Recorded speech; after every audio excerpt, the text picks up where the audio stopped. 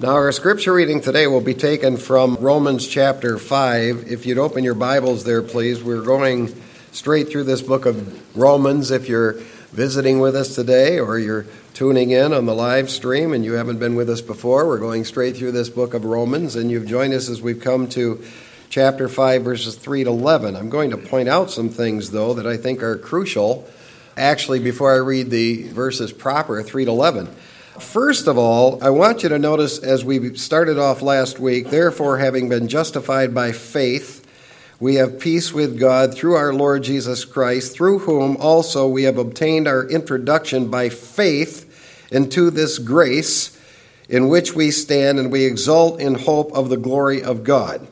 Now, you'll notice that in those verses we are introduced to the theme that we've been introduced to before, and that is justification is by faith.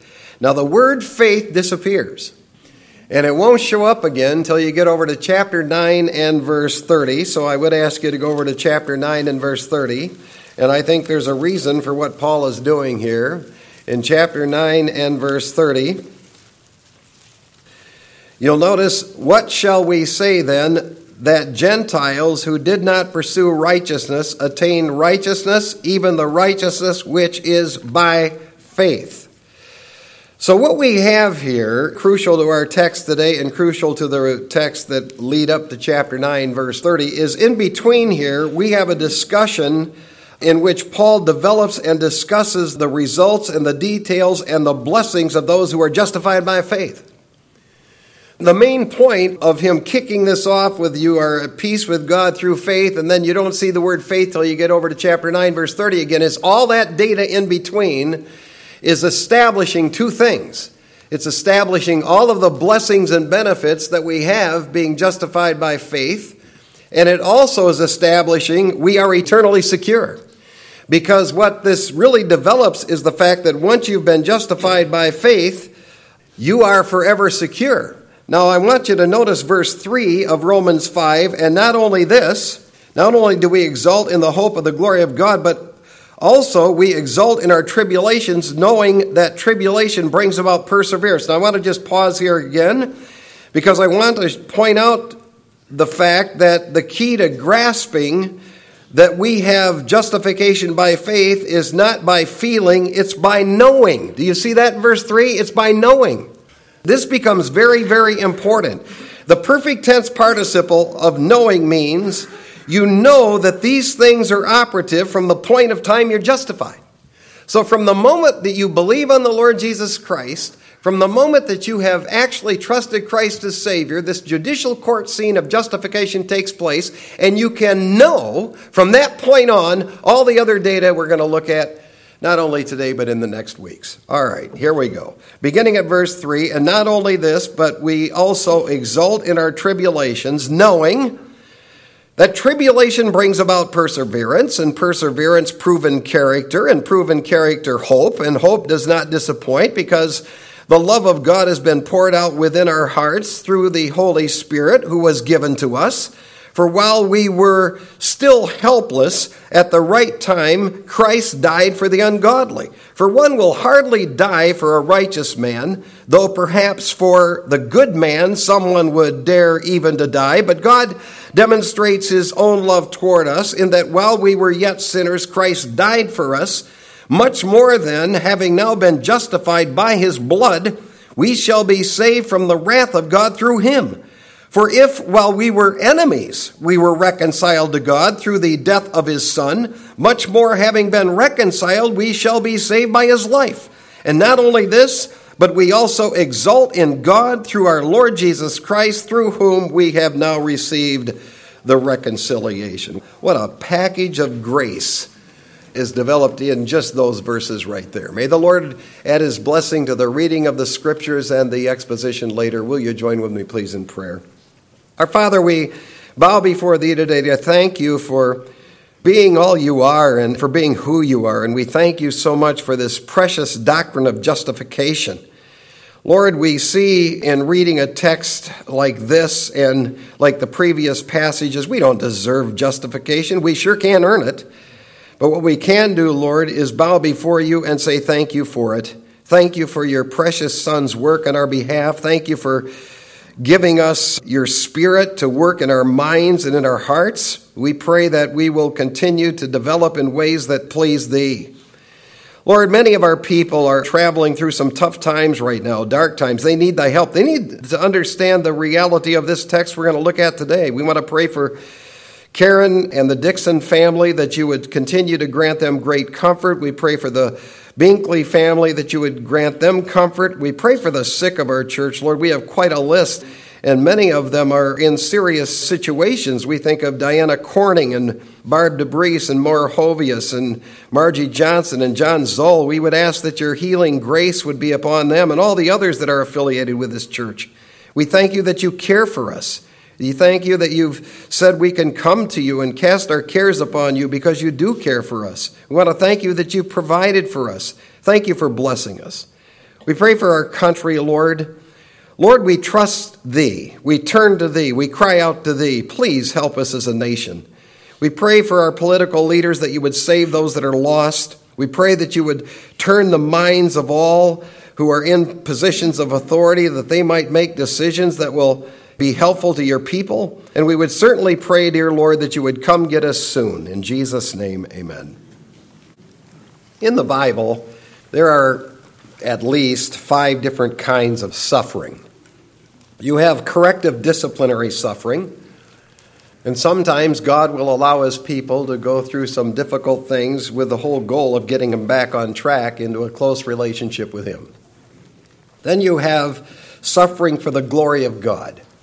God simply allows someone to go through difficulties because it brings him glory. There was that story in the Gospel of John of the blind man, and people were saying, well, he must have sinned, his parents must have sinned, and Jesus said, no, this kind of suffering is for the glory of God. And then, of course, Jesus gave him his sight, and it was for the glory of God.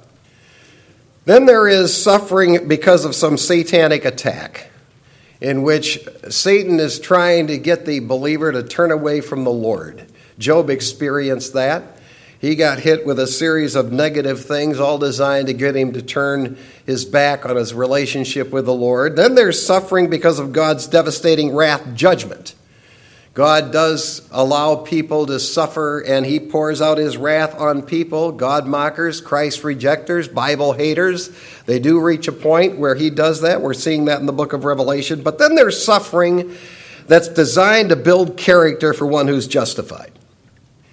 Now, we're in a section of Romans that is really dealing at length with the topic of the doctrine of justification by faith, in which God makes this judicial declaration that a sinner is righteous.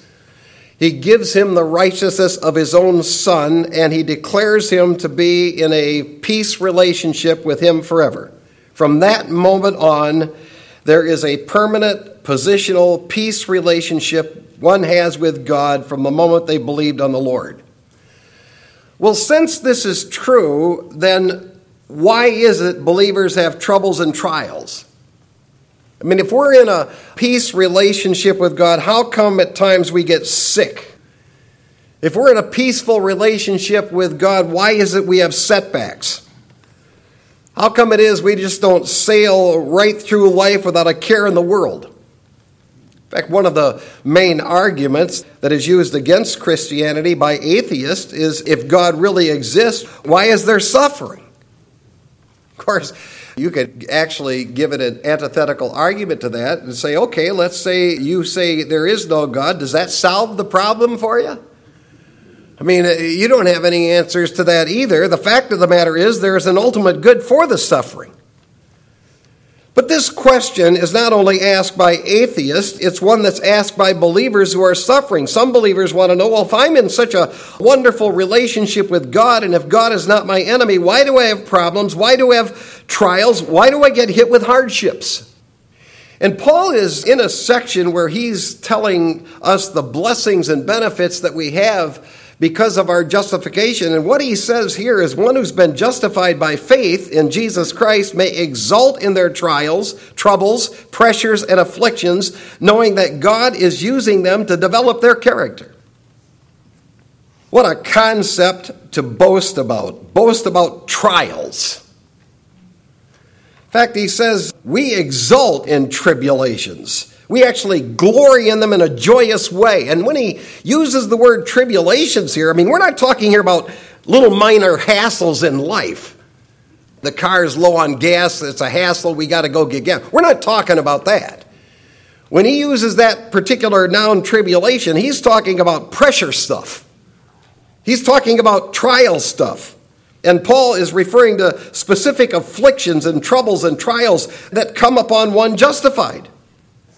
And the truth is, we do experience that stuff. We do go under some great pressure.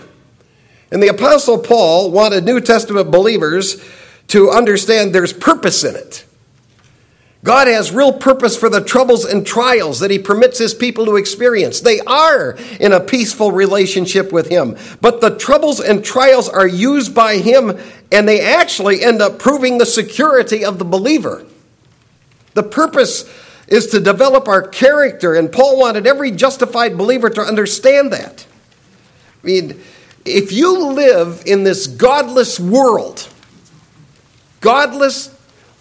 and you just go sailing through it without any trouble or any pressures or trials or problems, you may want to take a look at your relationship with the Lord, because this world is not our friend. And while we're in this world, we're not home. So what Paul develops here is you need to understand God has a purpose for trials. You're justified, all right. You're in a peace relationship with God, but there's a purpose for trials. And there are four main purposes that he wants us to know that he spells out in this text today. The first purpose is trials bring about perseverance. Verse 3, and not only this, but we also exult in our tribulations, knowing that tribulation brings about perseverance. When we get hit with trouble and trials, the initial reaction we have is we hate it. At least that's my initial reaction. We begin to doubt God, question God, debate with God, get in discussions with God. But at some point, we get to the place where we just have to leave it to God. Because when you run out of the arguments and you've spouted off and said what you're going to say to God, there comes a point where you just have to say, well, I guess we're just going to have to leave it to God and go on. That's perseverance. That's perseverance. And it's trouble that produces that. It's trials in life that produces that quality. It brings it about. That verb means it achieves it. It actually produces something by labor. As you are laboriously going through troubles and trials, you are actually bringing about perseverance. What Paul wanted justified believers to understand is trials have a role to play in our lives. They're for our good. They take us to new levels of development in our relationship with the Lord. They take us to new levels of development in our character. In fact, they actually are used by God to develop our character to an award-winning level, which is far above and beyond our own expectations. Now, the first purpose that Paul mentions here is that trials develop our perseverance. And that noun perseverance means trials develop us to the point where we learn to patiently wait on the Lord. We learn to patiently trust God in difficult situations and circumstances and when we face difficult obstacles.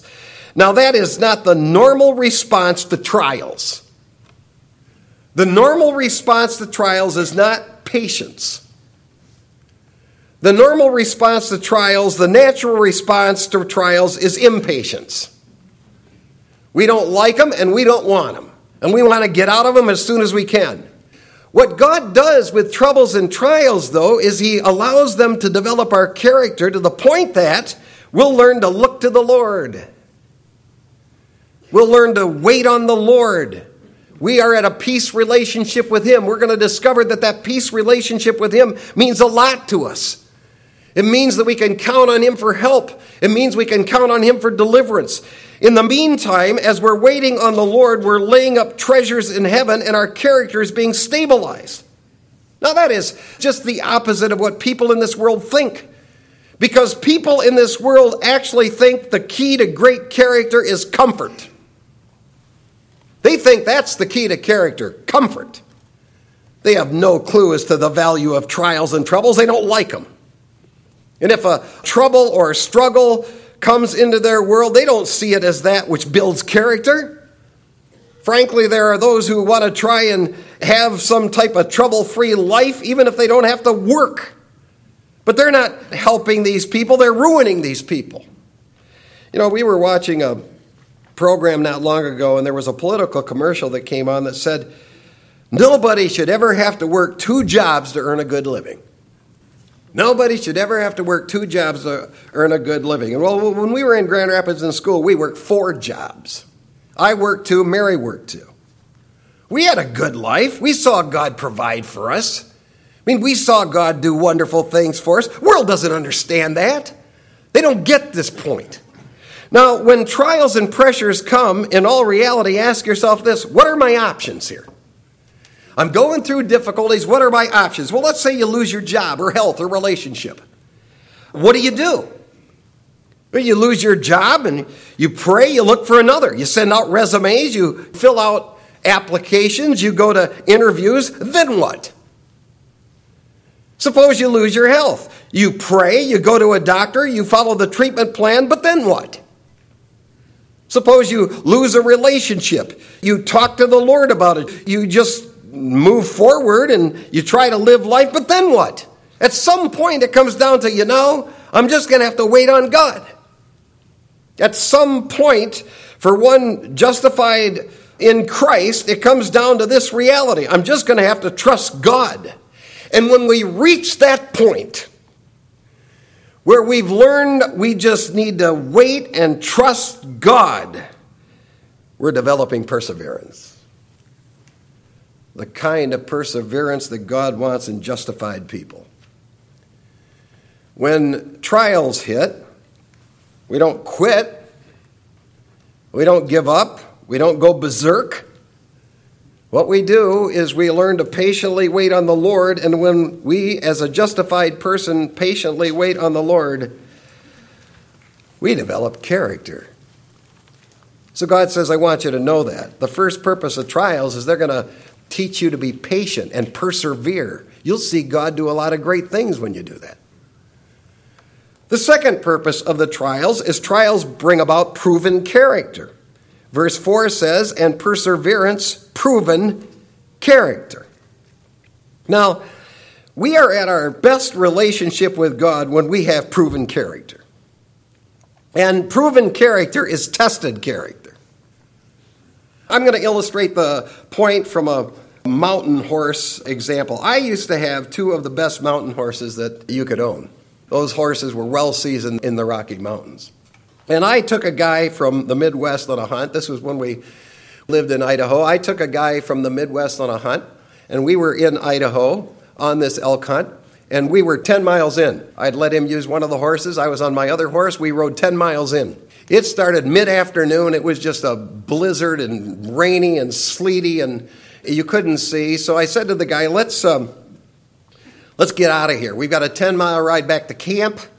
So I said, we'll go back and we'll put the horses up, get them fed, get them cared for. We'll eat something. We'll get up tomorrow and have at it tomorrow. I said, we couldn't even hardly see. So we start down the trail, and this trail's going snaking around the side of a mountain.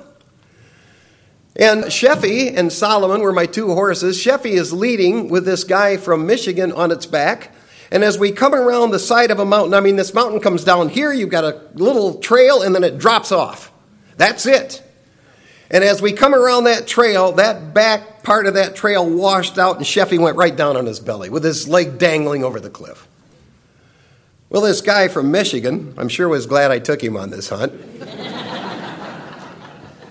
He says, what do I do? I said, you sit there and don't move. Sit right in the center of that saddle. And you could see that horse. He's got a leg dangling over a cliff. And you could see that horse mustering himself, and he pops up, and he walks on. When we got back to camp, we put the horses up, and we were in the tent. I said to him, how much do you think that horse is worth? He said, name your price. Proven character. You don't want to go into the mountains with a horse that's never been there. You get killed. You want to Be with someone that has a proven character, an animal that has a proven character. And so it is with the people of God. God says, I want people that have proven character. The way they get that character is when things go wrong, when the bottom falls out, when the trail washes out. What they learn there in those moments is I'm right there with them. And I will give them strength, and they'll get back up, and they're going to go on for my approval. And he said, when you've got that kind of character, it's proven character. You know, when Paul wanted to send Timothy to the Philippians, he said, I have nobody else who's like-minded except Timothy. Nobody else like-minded except him. And he says concerning him in Philippians 2:22, he has proven worth, proven character. You can trust him. And God says, the thing that I want my justified people to understand is I'm using trials to develop their character to a proven ability, and I will bless that character. A third purpose for the trials is trials bring about hope. Verse 4 says, and proven character, hope. By the way, I want to point out something in this text. Hope is not a verb here, it's a noun, which it's not something you do. It's something that you end up with. Now, this is not the normal way that most people think you're really going to establish faith and hope. It's not the normal way. In fact, usually, for a lot of people, trouble and trials causes hopelessness. I mean, they get into troubles and trials, and instead of them saying, you know, this is going to really develop my faith and hope, they get skeptical, they get into a frame of mind of despair.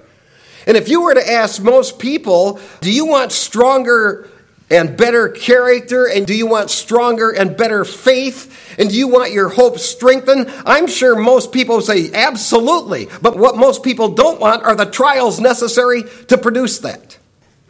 We want hope, but we don't want trials to come into our life to produce that hope. And when a person is going through trials, he has to fine-tune his hope and faith in something. Well, what God wants for his justified people is they learn to trust in him. Trials bring God's justified people to a greater level of trust and faith and hope in him. God uses those troubles and trials to draw them to himself.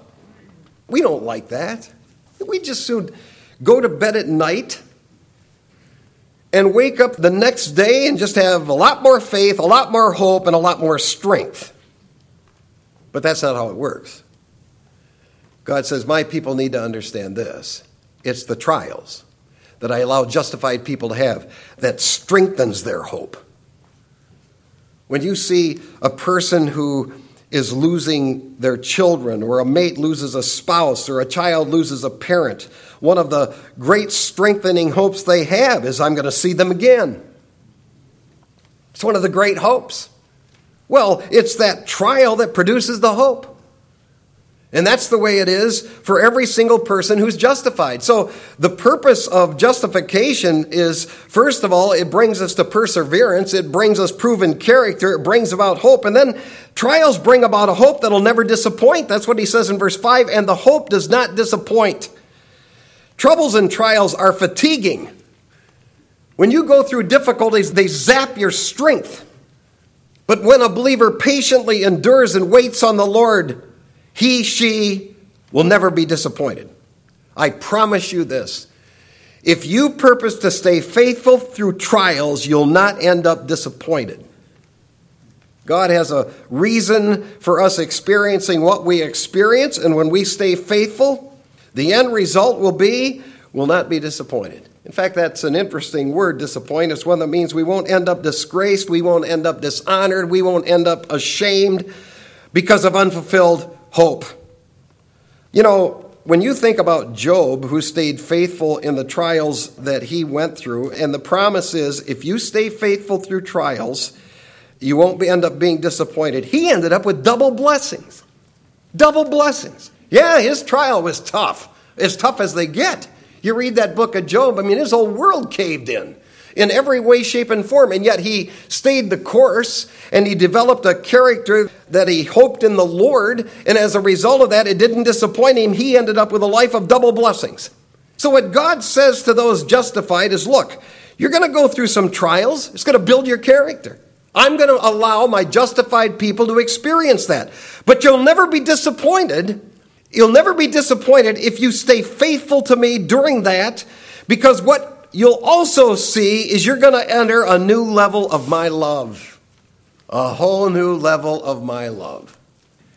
He says in verse 5, because the love of God has been poured out within our hearts through the Holy Spirit who's given to us. Now, I understand that to mean that if you will purpose to remain faithful and stable and continue to hope in the Lord and wait upon the Lord, there will be a very unique level of love that the Holy Spirit will produce in you. And I take the position that means God will do some very special things for you to let you know he loves you. If you purpose to, as a person who's in a justified relationship, you're a believer in Christ, and you purpose that you're going to allow trials and troubles to not budge you or move you or sway you. You're going to allow trials and troubles to be used by the Lord. You'll persevere. You'll allow it to develop your character. You'll patiently wait on the Lord. You'll not be disappointed. And the Holy Spirit is going to do a special work of grace in your mind and heart in which God says, I'm going to take you to another level in which you will understand how much I love you. You'll enter into a brand new sphere if you're faithful in this.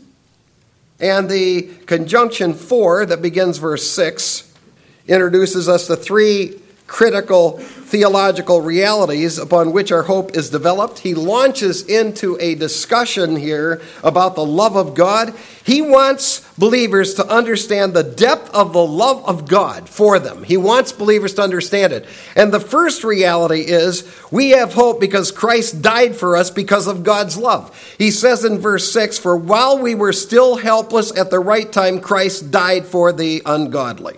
You know, there are some churches and they just take the position, you want to make the people feel good about themselves. You don't want to say things negative about them. You don't want to make them think they're ungodly or sinners. You don't want them to get that idea about themselves. They won't feel good and they aren't going to come back. So when they come, just let them know God loves them and everything else. Well, Paul says you need to understand something about the love of God when you're going through hardships. You need to understand the love of God even before you were justified. You need to understand the love of God and the way he saw you before he justified you. And what apparently he's doing by interjecting this in this context is he's saying these troubles are going to end up showing you how much God loves you, and they're going to end up causing us to love the Lord, but they will produce by the Spirit of God a unique level of a sense of things that you're loved by the Lord. And he starts it off by saying, I want you to know how much God loved you before he even justified you. And there are a series of facts that he reveals. First of all, he died for you when you were helpless. That's what he says in verse 6. For while we were still helpless. That's an interesting word. It doesn't flatter people. It basically says you need to understand what Jesus Christ did and how much God loved you. He actually allowed his son to die for you when you were weak, sickly, feeble, and frail. You had no strength to save yourself at all.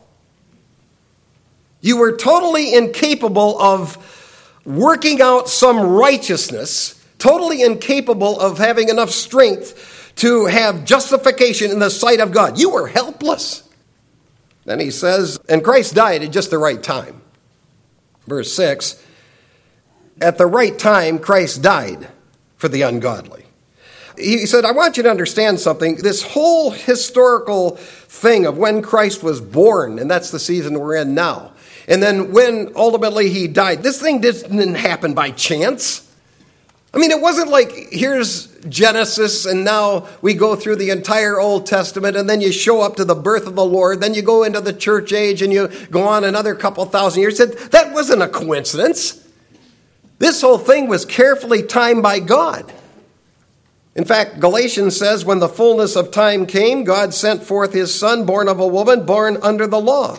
And so he's basically saying, you need to understand this. He had you in mind that he was going to justify in the whole timing of your life, even the timing of when his Son came.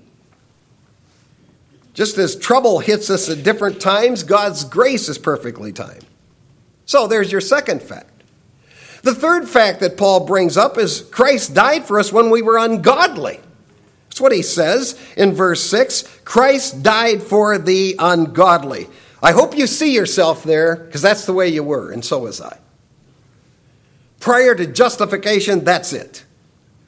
Asabes is the word. It means we were ungodly, impious people who did ungodly, impious things. And it didn't matter how good we thought we were. And it didn't matter how religious we thought we were. Without this justification work of the Lord Jesus Christ on our behalf, we were all ungodly. And when he says Christ died for the ungodly, he uses a preposition for huper, and that's a particular preposition that means Christ died in our place. He died in our stead.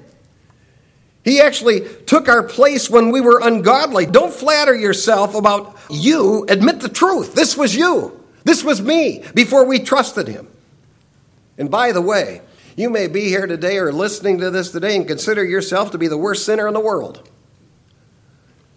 You may consider yourself to be the worst sinner at this church. Well, look what the text says. Christ died for ungodly people. He didn't die for good people. He died for ungodly people. You come to faith in the Lord Jesus Christ, you'll experience the justification of God. Then he says, rarely would someone die for a righteous or good person. Verse 7, for one would hardly die for a righteous man, though perhaps for a good man someone would dare even to die. I mean, it does happen now and then. Every now and then there's someone who makes the decision to lay down their life for someone else. You have some of those people that are called into situations such as our police officers or firefighters, and they'll make a decision to risk their life. But here's the thing. When they go in there, they don't expect they're going to die. They may end up dying, and it's an amazing sacrifice they've made to do it. They don't expect it. I mean, if you flat out knew, I'm going to go into this situation and die for somebody, you might be willing to do it for someone that you thought was a good person. But you sure wouldn't be willing to do it for someone that you thought was an ungodly wretch. So Paul follows that up. And he says in verse 8, Christ died for us because of God's own love. He brings that up. It was the love of God. He wants his people to understand. You need to understand how much you were loved before God saved you. He watched his own son being beaten, tortured, crucified. He monitored all of that, did nothing to stop it. He watched godless, wicked people do that to his own son. Why? Because God was demonstrating his own love, as Paul said, toward us. Toward us. We who've been justified. He was showing us he loved us. And then he says Christ died for us while we were sinners. He says in verse 8, in that while we were yet sinners, Christ died for us. We've missed the mark so many times. See, what God wants us to understand here is, look, don't be questioning my love for you when you go through trials and troubles. There's a reason that I'm allowing these trials and troubles to hit. I'm going to really develop you. I'm going to bless you. You're going to enter into a whole new level of my love. This is the kind of love you had before you were justified. I saw you in your sinful state. I saw you as ungodly, and I came into your life, and I was the one who justified you, and you can be sure of this. If you will remain faithful through the troubles and trials, I'm going to take you to a whole new level of my love. Which brings us to the second reality. We have hope because having been justified by Christ's blood, we are saved from God's wrath. Verse 9 is critical. Much more than having now been justified by his blood, we shall be saved from the wrath of God through him. I have a real short fuse for those people who are theological imbeciles eschatologically and say you're going into the tribulation based on this preposition, from. You will be saved from the wrath of God. So these people that are trying to put the church into the tribulation obviously don't take the time to actually study the grammar. Because the preposition apo, from, means you're kept from the time frame of it. You're kept from beside it. You're not going into it and getting out of it. That'd be a different preposition. The preposition that's used here is you are kept from the wrath of God. That is, you're not even going into it. You're not going into the tribulation, and you're sure not going to go into hell. Once you've been justified, you have been forever declared righteous from experiencing anything that would be remotely connected to the wrath of God. And you say, we don't deserve that. We sure don't. It was the blood of Christ. That's exactly what Paul says in verse 9. We're justified by his blood, not by our works. We're justified by his blood. It's that blood that enables God to calculate a person as righteous and guarantees we'll never have anything connected to the wrath of God. We're not going to experience hell. We're not going to experience some type of invented purgatory, which is made up by religious people. And we're certainly not going into the tribulation. That little preposition, apo, solves all of it. Which brings us to the third reality. We have hope because we've been reconciled in our relationship to God. Verse 10, for if while we were enemies, we were reconciled to God. Justified by Christ's blood, we're reconciled through Christ's death. Now, when it comes to this matter of reconciliation, reconciliation is about us being reconciled to God. It's man that needs reconciling to God, not God to man. Man has turned away from God. God's offered his salvation to man. It's man that's walked away from the Lord, not God. He's always been sovereign. He's always been merciful. He's always been gracious. And when it comes to this matter of reconciliation, we're talking about having a change in a relationship from being an enemy to being at peace with God. And there are two things that God needed to do to reconcile us to himself. First of all, he had to change the world into a savable position, which he did when his son went to the cross.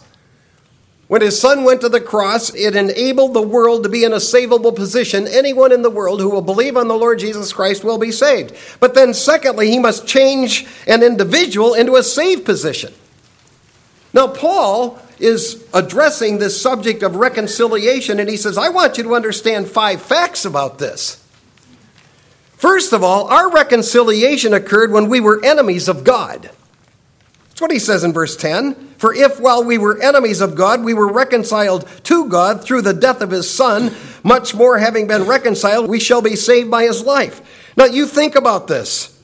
When you were an enemy of God, when I was an enemy of God, he reconciled us into a relationship with him. He did it by the Spirit of God. That Spirit of God tracked us down. He authorized that Holy Spirit to bring us under conviction and track us down.